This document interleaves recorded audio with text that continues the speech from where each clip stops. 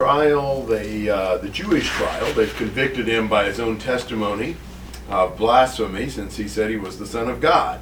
Of course, it's really not blasphemy when it's true, but they didn't give that any thought. But there's really a second trial, in a sense, going on, as Peter is sort of on trial, if you look at it that way. He's followed at a distance, he's there in the courtyard, but they're starting to figure out who he was. So, 69 to 75. Now Peter was sitting outside in the courtyard, and a servant girl came to him and said, "You too were with Jesus the Galilean." But he denied it before them all, saying, "I do not know what you are talking about." When he had gone out to the gateway, another servant girl saw him and said to those who were there, "This man was with Jesus of Nazareth."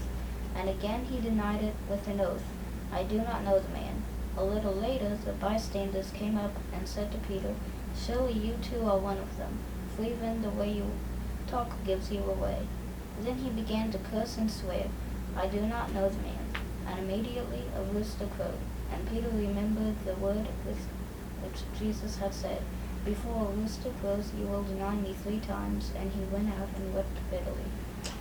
So there's this servant girl who says, "You too were with Jesus the Galilean." You know, she maybe, had she been in the arrest party, or had she seen him in the temple with Jesus, or what? But she realized, you were with him. And what's Peter say? He doesn't know what she's talking about. Yeah, it's kind of like, well, I don't know what you're talking about. That's not maybe exactly totally denying Jesus. It's a lie, though. He didn't know very much what she was talking about.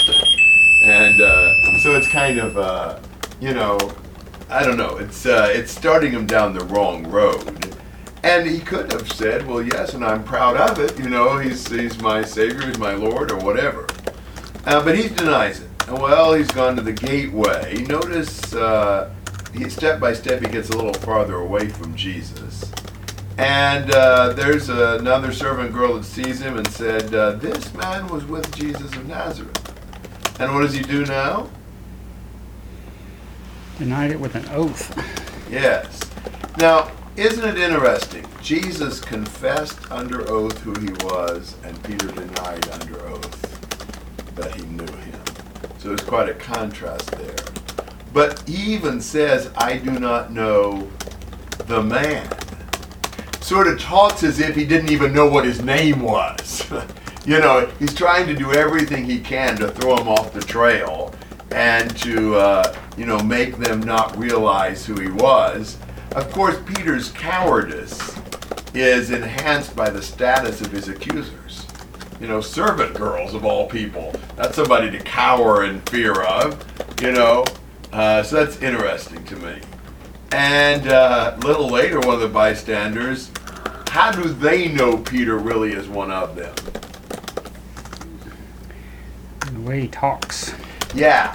So the more Peter denied it, the more he was giving himself away by his Galilean accent.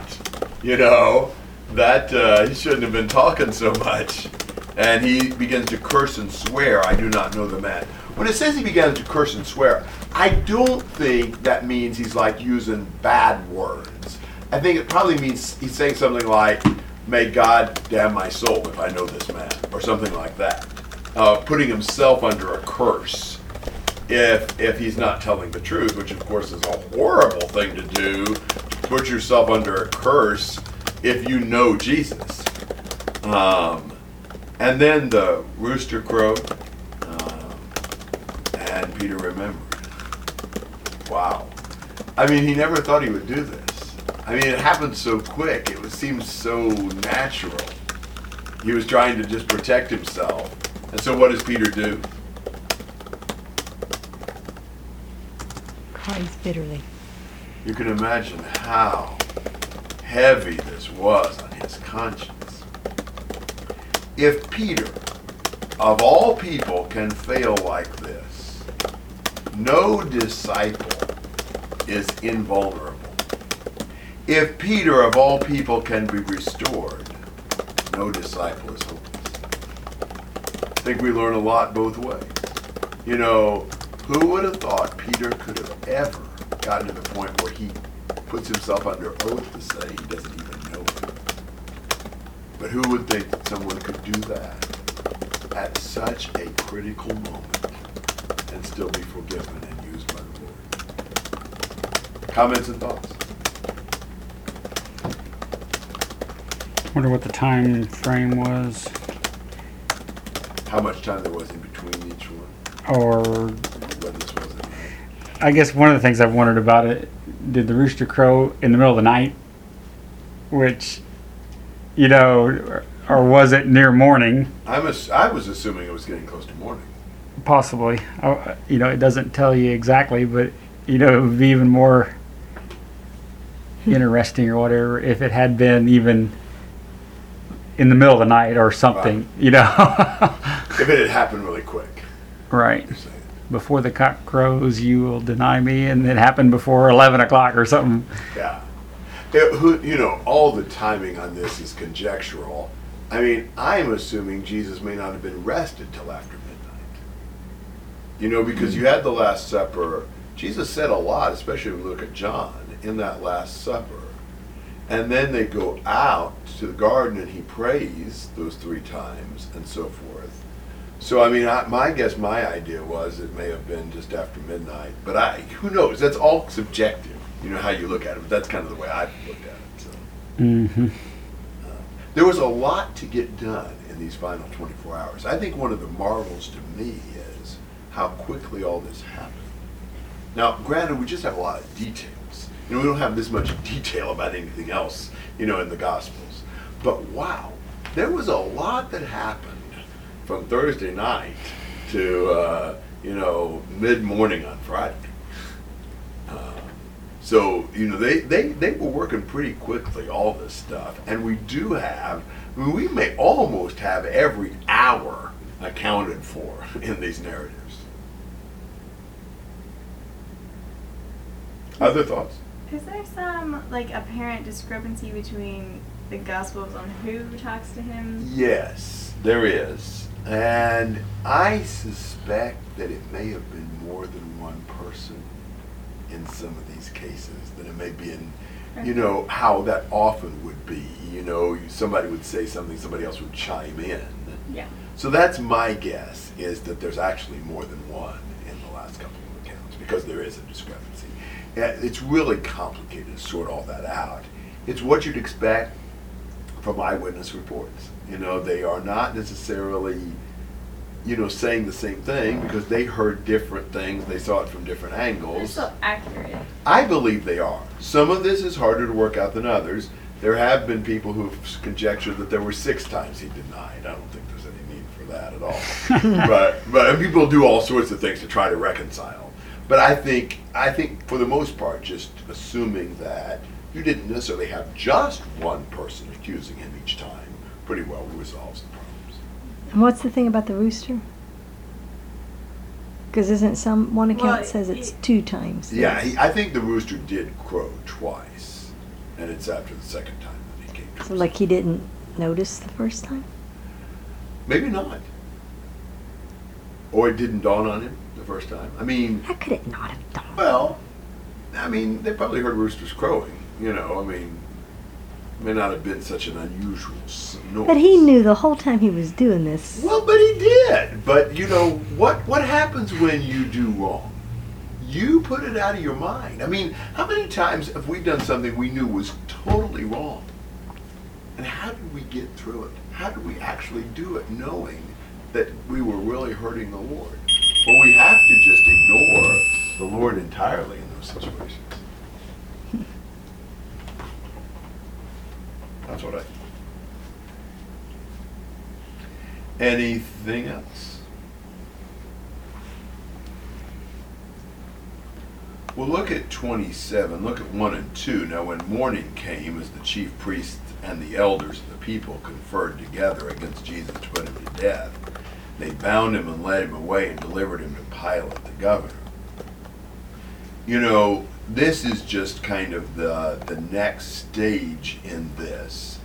that they have convicted him in the Jewish trials, but that's really not adequate for the sentence they want pronounced. They want him executed, and they can't do that by Roman law. They did not have that much power. They had police powers. They could punish people in their court system. But when it came to capital punishment, that had to be turned over to the Roman jurisdiction. So they have their decision is to put him to death, but they have to bound him and take him very early, I think, on Friday morning to Pilate, the governor.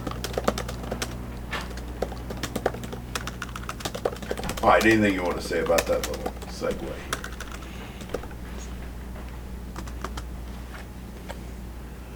All right, 3 to 10.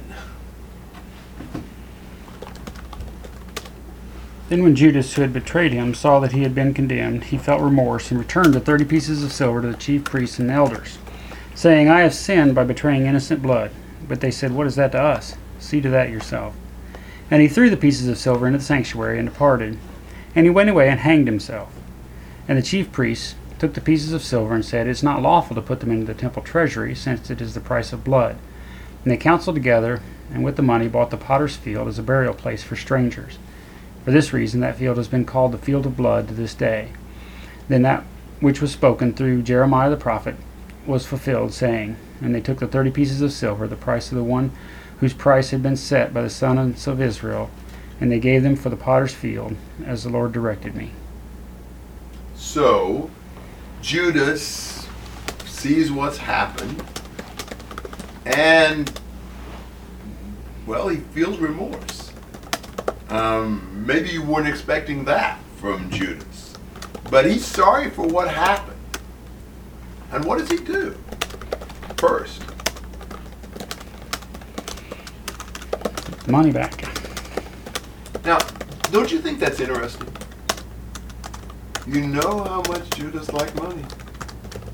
He'd even been pilfering the pot, the money bag. I mean, he'd been embezzling some funds. So I mean, he's very, very motivated by money.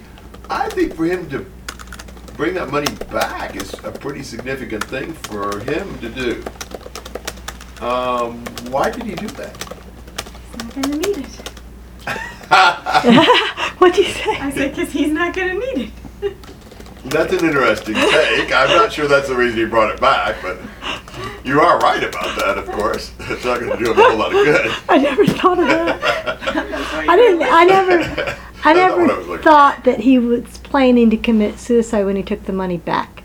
I always thought that's what sort of pushed him over the edge. May have been, because what would he think in terms of bringing the money back? make it better. Undo everything. Absolutely. Yeah.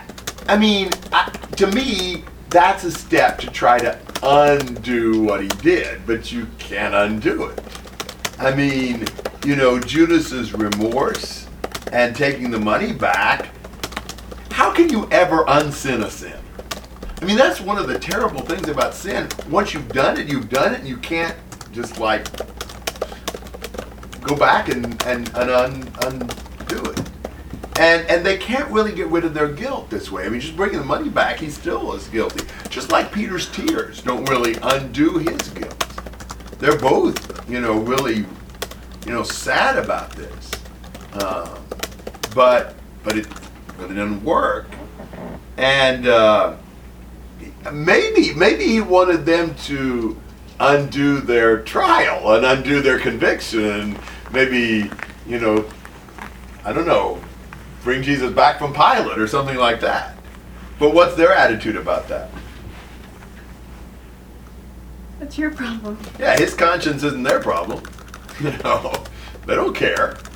And he just throws the money into the temple sanctuary. And his guilt, I think, is such that he doesn't feel like he can keep the money.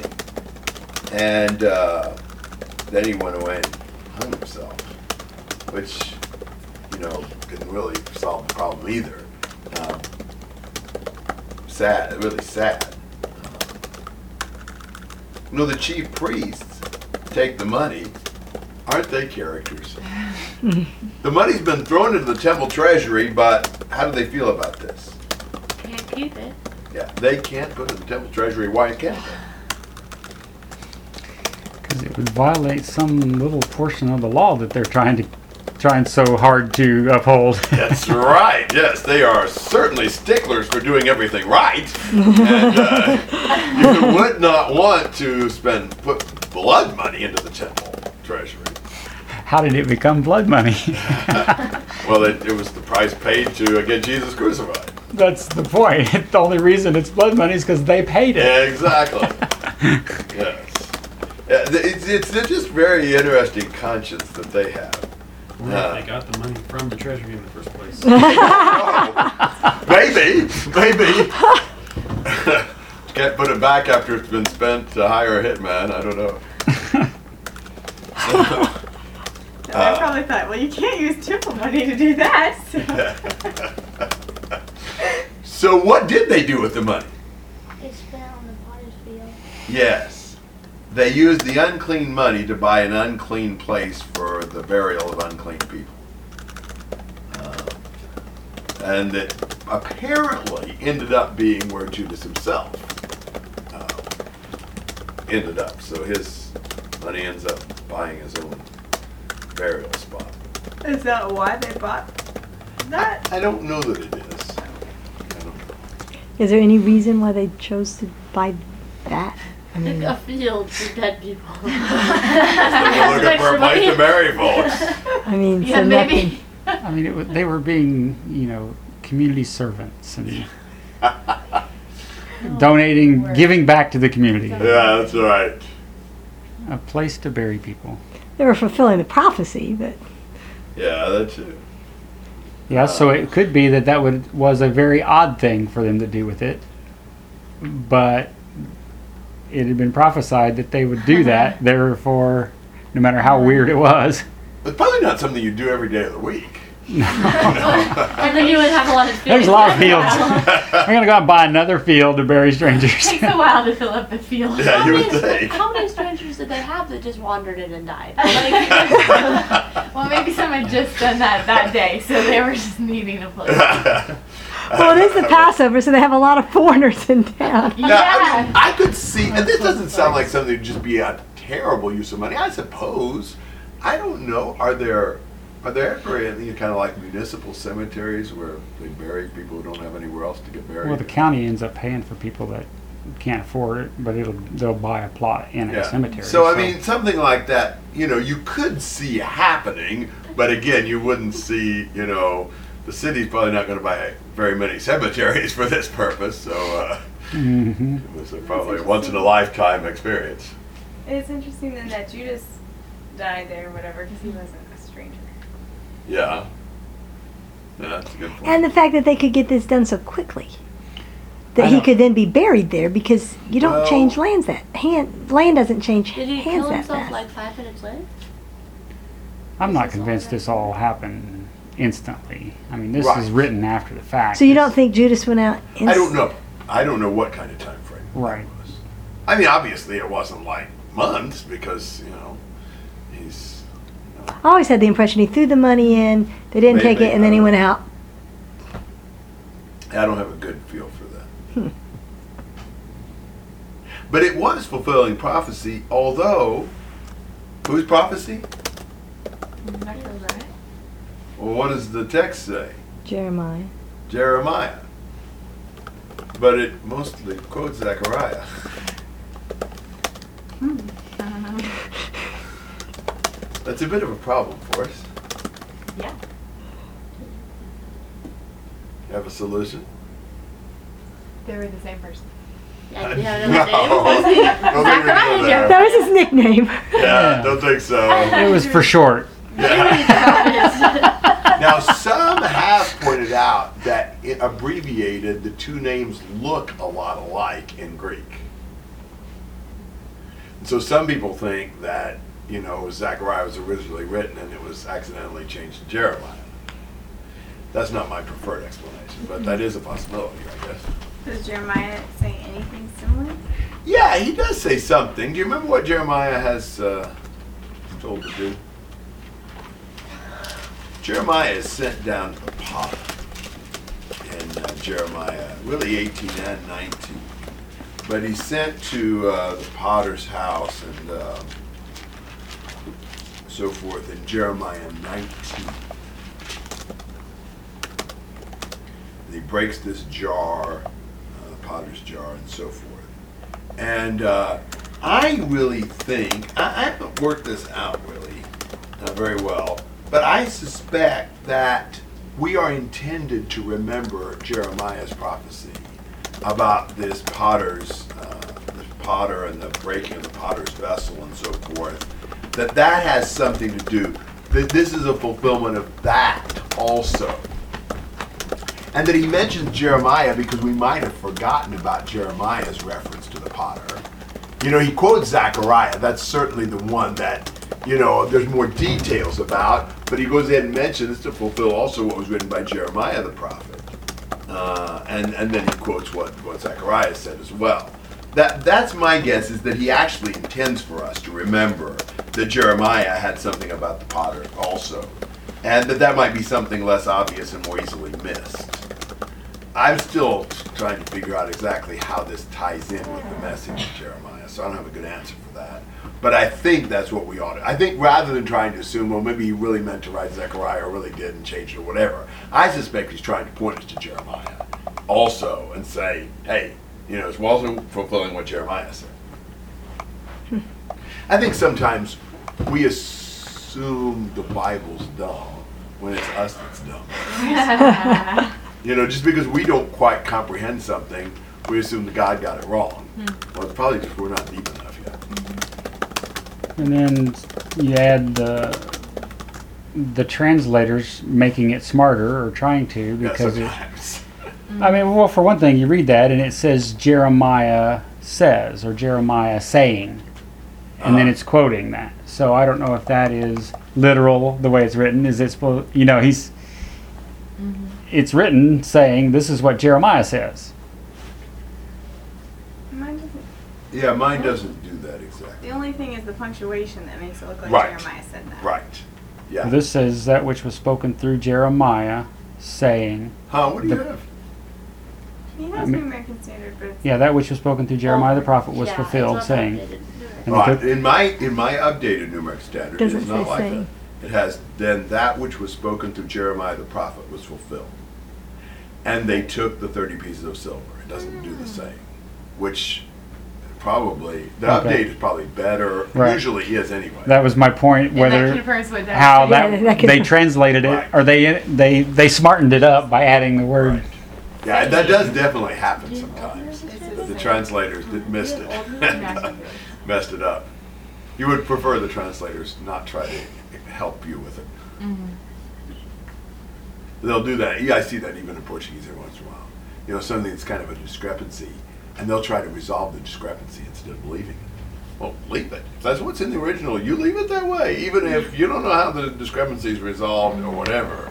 You know, you have to have enough trust in what's written, and you just leave it the way it is. But I noticed the other day something in Portuguese that way, and it's like, I shouldn't have done that. All right, so that's my best guess, is that he does actually intend for us to see a reference back to Jeremiah 19. Is it possible that this is something he said, just not in the book of Jeremiah? Yeah, I mean, you can't say it's not possible. I don't think it's How like would you ever prove it?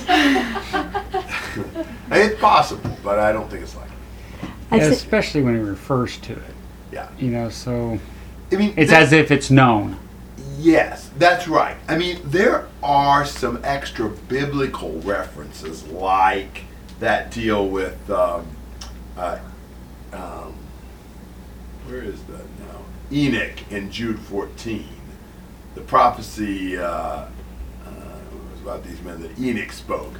Well, that's not in anything in the Bible, but it was in some pseudepigraphal literature or whatever, and we're assuming that was actually a tradition that's accurate that Enoch had actually said.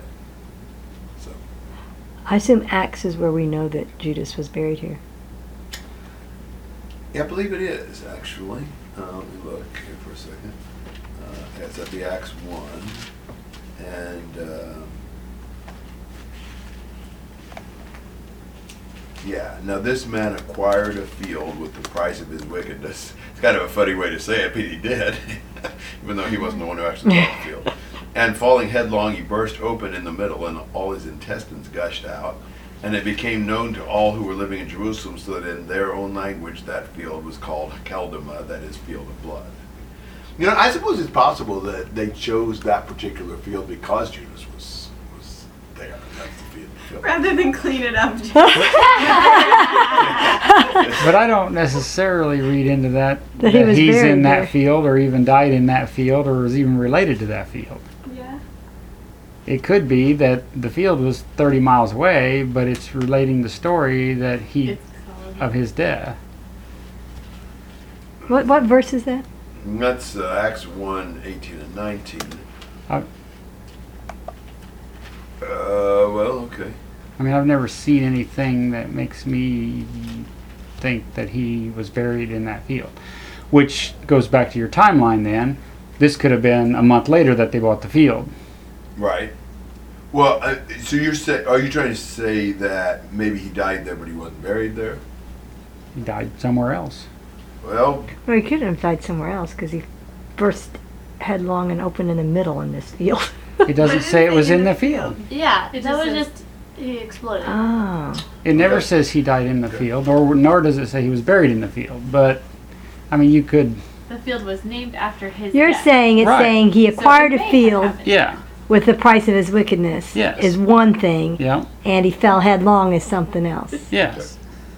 I have no- He didn't acquire the field by dying in it, right. I don't think. Okay. I've never related it. When you said that earlier, I couldn't figure out where it ever said he was buried in the field, but That's what they always He taught us would in have. Bible class. I don't think I was ever taught that. No, I I was was. surprised when you said that because I hadn't thought of that. Yeah, I thought Okay. he was. At least that he died in that field, but I guess it doesn't directly say that in there. So maybe it did. That's just a verse I don't like to read anyway. That's a little gross Well, why does he tell us something so graphic? because it was gross what he did. Yeah, exactly. I think this is the fate of somebody who sells his master for money. But that doesn't seem to line up with what it says here, that he hanged himself. Or maybe he slipped. He hung himself by the Sometimes in the Old Testament, I think, when they said hanged, when they got hung or whatever, they impaled him. So that I think he hung there long enough to rot. I don't know about that. Maybe so. I don't know. Yeah, that's what I thought is that, probably something happened. Either he rotted enough, he slipped through the rope. Or the rope maybe broke. Maybe the rope broke or the limb broke or, somebody cut it down or, I don't know. But I'm assuming, I'm guessing by him bursting like that, my feeling would be it's most likely that he hung there dead for a little while and kind of swolled up. Yeah, there was I don't know, what's the past tense of swell? swelled. Swelled up? Swolled up? Swelled. He was swollen. But if you want to say the past tense of swell, Swelled. I Swolled. Swelled. today I swell, yesterday I swelled. I have swollen many times. Swelled. There are some verbs in When it's English that swollen. just don't work. Yeah, Oh, swell. Oh. Well, I'm learning stuff with this study. Yes, at least English grammar. No, I don't think I'm learning that at all. Swole. All right. Well, anything else we want to say on English or on Matthew? Yeah, about the money and him giving it back. Yeah. Like, I felt like he got what he wanted, and then it turned out that it wasn't what he really wanted after all. And so for him giving the money back, it's like, well, this isn't even attractive to me anymore because now he kind of sees like the full repercussions of his actions, and so now he doesn't even want it. Yeah, I just don't know what to say about what Judas imagined would happen. I can certainly see why you'd think they couldn't or wouldn't be able to really kill him, although I'm still wondering what Judas thought was going to happen after he did this if Jesus survived it. Is he going to still try to be under the radar and pretend to be one of the disciples, or you know? I know. See, I don't know why all those people were following me that night. I just kissed you, and all of a sudden, Yeah. people came. I didn't even know they were there. Yeah, yeah.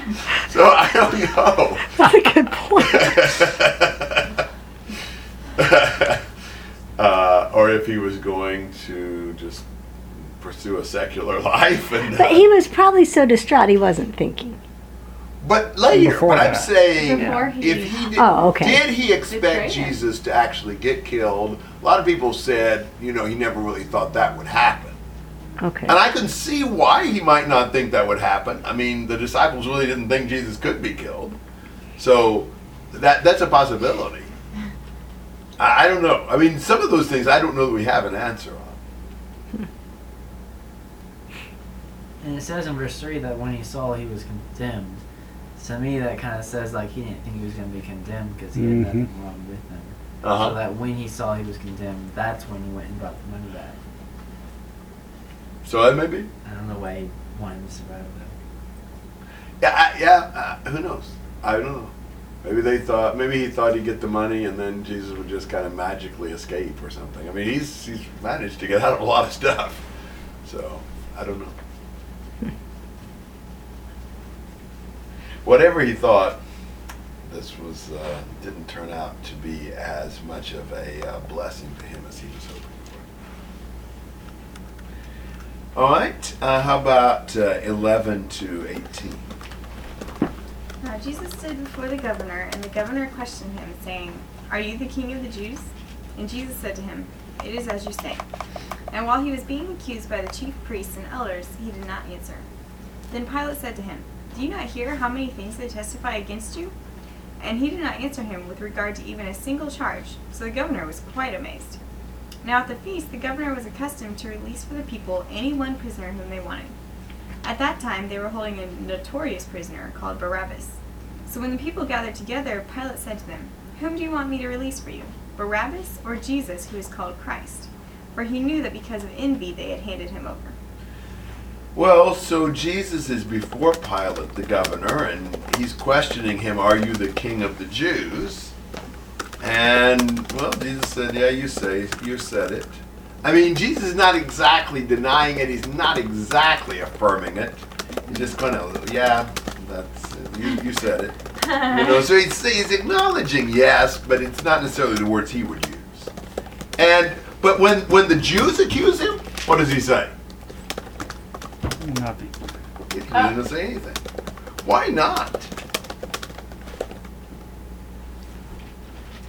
Because he might be acquitted. That's a good point. You know, he didn't want to get out of this. He is also, you know, the lamb dumb before his shearers. I mean, he's not trying to defend himself. He's not standing up for his rights.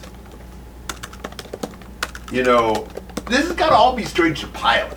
I mean, the question Pilate asked in verse 11, "Are you the king of the Jews?" I mean, I don't know how he asked that, but that's got to be a little baffling to him. Who would ever have thought he was the king of the Jews? And then he's like, "Do you not hear how many things they testify against you?" I mean, say something. You know, I mean, you would assume that Jewish defendants were not normally silent when people are accusing them. I mean, most people try to answer, try to justify, try to do something. So, you know, it's really odd. He's got an unusual prisoner here, and he doesn't answer about any single charge. And I imagine Pilate never had a prisoner, a guy on the defense stand that didn't say anything. You know, it's like they don't need a response. And so Pilate knows from verse 18 that the real motive behind their bringing Jesus to him was not how much they wanted Caesar to be their king. It was envy. He sees through them. So what does he try to do? Release Barabbas. Yes. You know, there were political prisoners back here. And so at the Passover, apparently he had the custom to release a prisoner. You know, and well, one of the possibilities is Barabbas, who we know was guilty of some of the things they were accusing Jesus of. You know, and but what do the people end up wanting? Well, they're going to end up, you know, asking for Jesus to be crucified. So this ploy with Barabbas is not really going to work. And you know, I don't know. It's just like Pilate is so weak. It's almost like he's leaving the governing to them.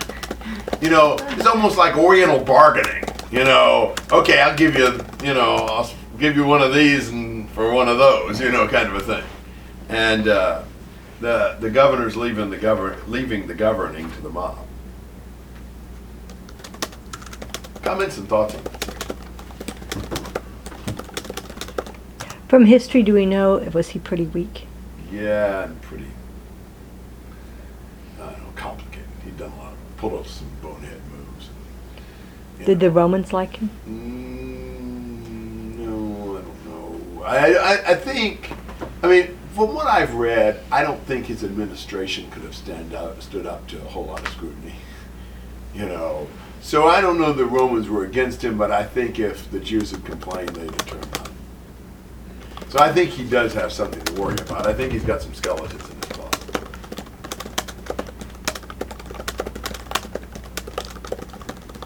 Other thoughts? And how about 19 to 26?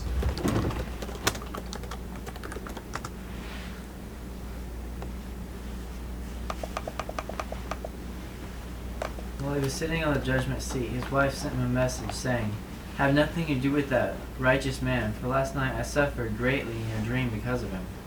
But the chief priests and the elders persuaded the crowds to ask for Barabbas and to put Jesus to death. But the governor said to them, "Which of the two would you want me to release for you?" And they said, "Barabbas." Pilate said to them, "Then what shall I do with Jesus, who is called Christ?" They said, "Crucify him." And he said, "Why? What evil has he done?" But they kept shouting all the more, saying, "Crucify him." When Pilate saw that he was accomplishing nothing, but rather a riot was starting, he took water and washed his hands in front of the crowd, saying, "I am innocent of this man's blood. See to that yourselves." And all the people said, "His blood shall be on us and on our children." And he released Barabbas for them, but after having Jesus scourged, he handed him over to be crucified.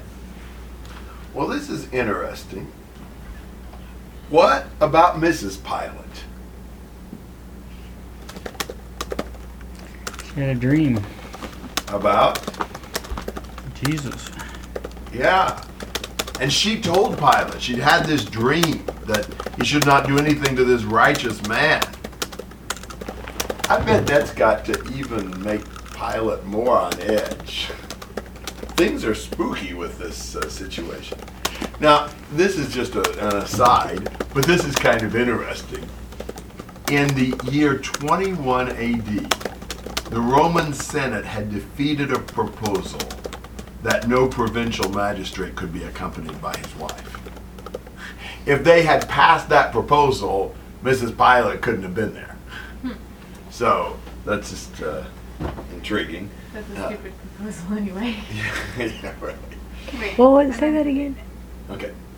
In the year 21 AD, the Roman Senate defeated a proposal that no provincial magistrate, like the governor, could be accompanied by his wife. So, I don't know all the I know what I got written down. Okay, if you want to be a Sort of it. provincial magistrate, you need to get a divorce. So, Like, she wasn't accompanying him though. She sent him a message. yeah, but she was with him in the province. She lived with him. So that's what you're saying. That's stupid. So he couldn't have his wife live with him?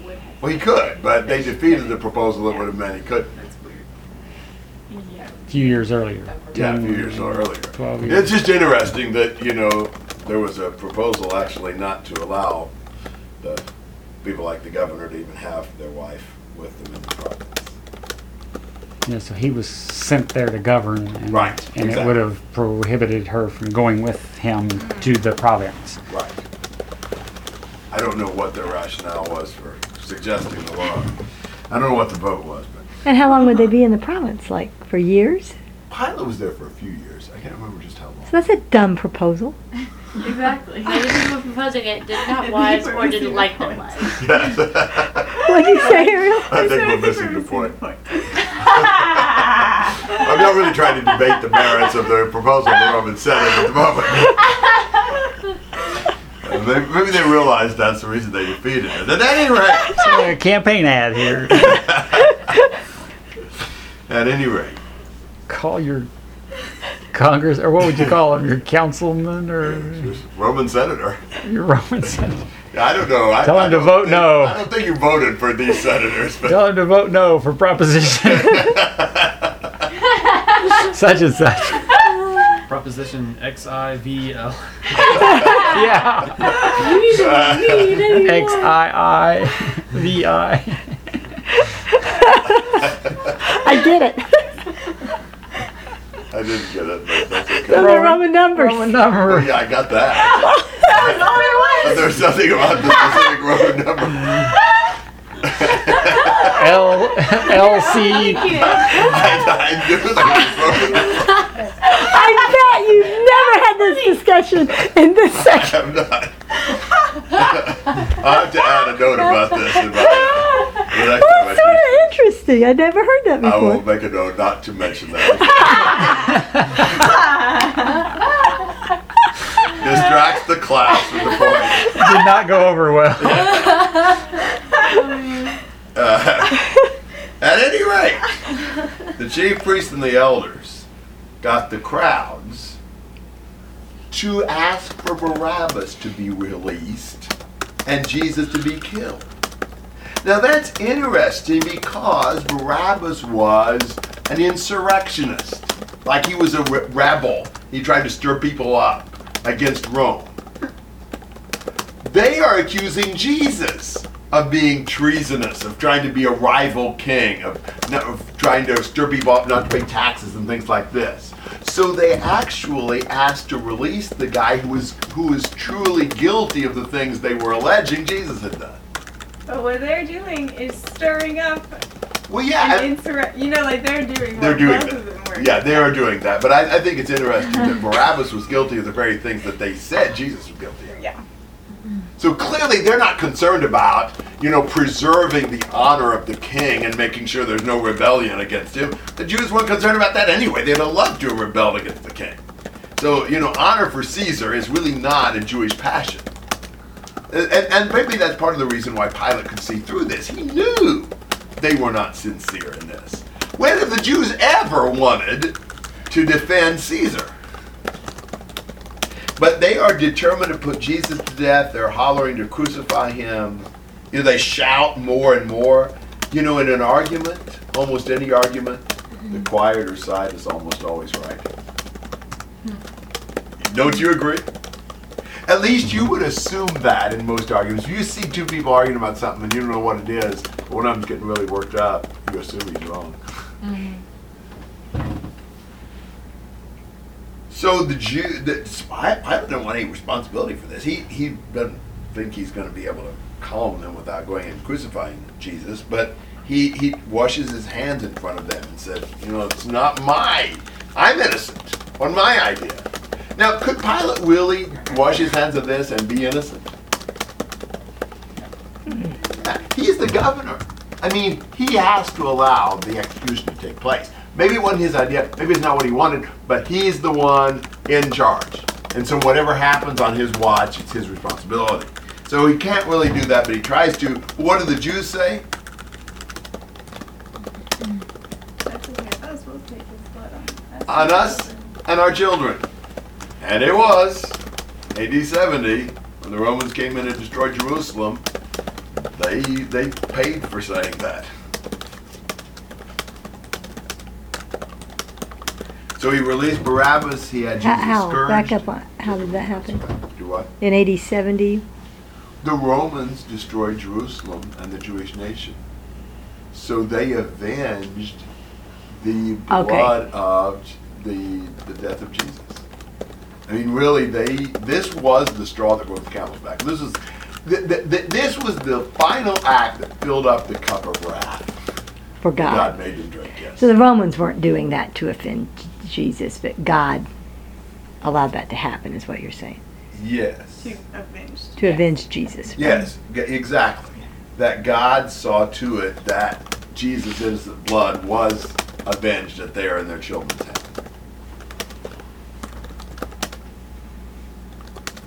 But his blood was on them also, any of them that ended up believing in Jesus. Or, his blood was on all of them. In a different way, yeah. Yeah, I've always thought of that too. Let his blood be on us, and well, it was. Anybody that believed in him and was baptized, his blood was on them. Yeah, that's a different way of looking at the blood being on you, but yes. And it was, so it was on them either way. No matter what happened. Pretty good. And also, then of course later, they're throwing the apostles in prison saying, you're trying to put this man's blood on Absolutely, us. yes. And they should have said, that's what you asked for. Well, exactly.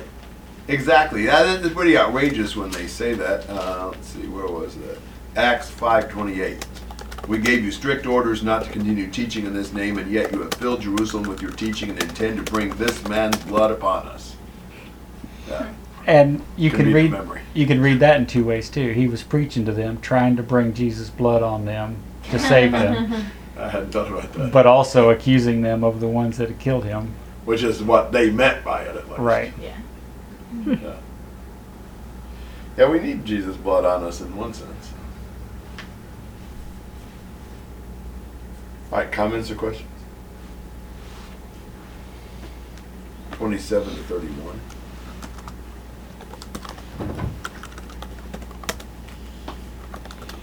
And the soldiers of the governor took Jesus into the praetorium and gathered the whole Roman cohort around him. And they stripped him and put a scarlet robe on him, and after weaving a crown of thorns they put it on his head and a reed in his right hand. And they kneeled down before him and mocked him, saying, Hail, King of the Jews!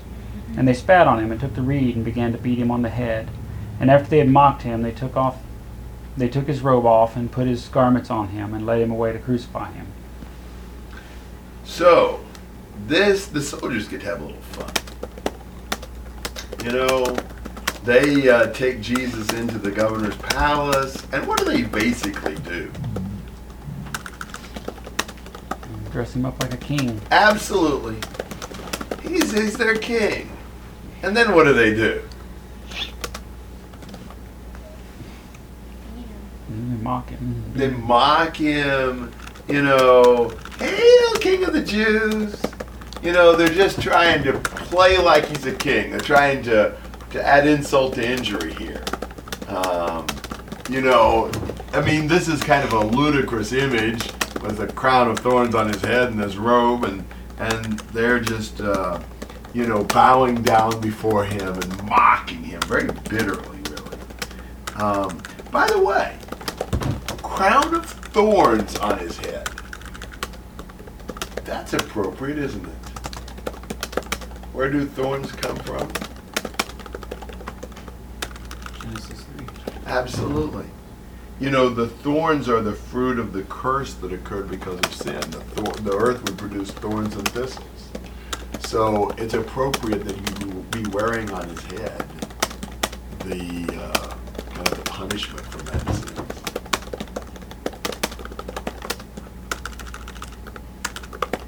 And they spit on him, and they take the reed and beat him on the head, and mock him, and they yank his garments off and put his garment back on. Now, is this a place that Jesus would not normally be able to go in? The governor's palace? Yes. I mean, Probably not. the Jews, wasn't... Yeah, I thought the Jews purposely didn't go in there. They didn't go in there because this was Passover and they didn't want to be unclean by going into a Gentile That's what residence. yes. Yeah, the Jews wouldn't really have gone into a Gentile's house most of the time because they, get Gentile goodies. But that wouldn't have been part of the law. Okay. I don't think so. Gentile goodies. So, you think about how Jesus was willing to bear indignity and shame humiliation.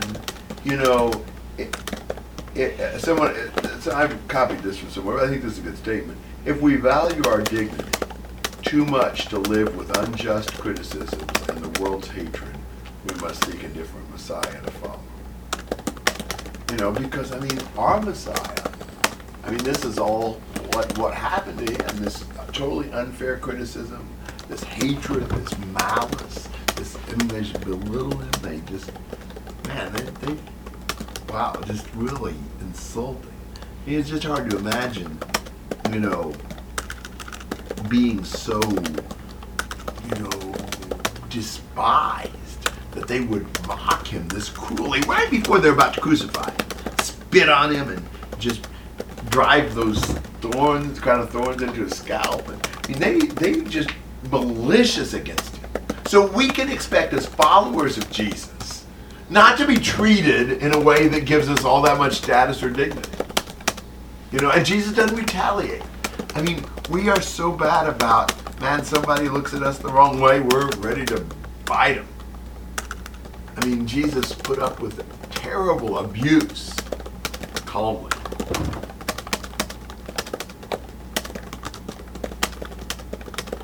Comments and thoughts?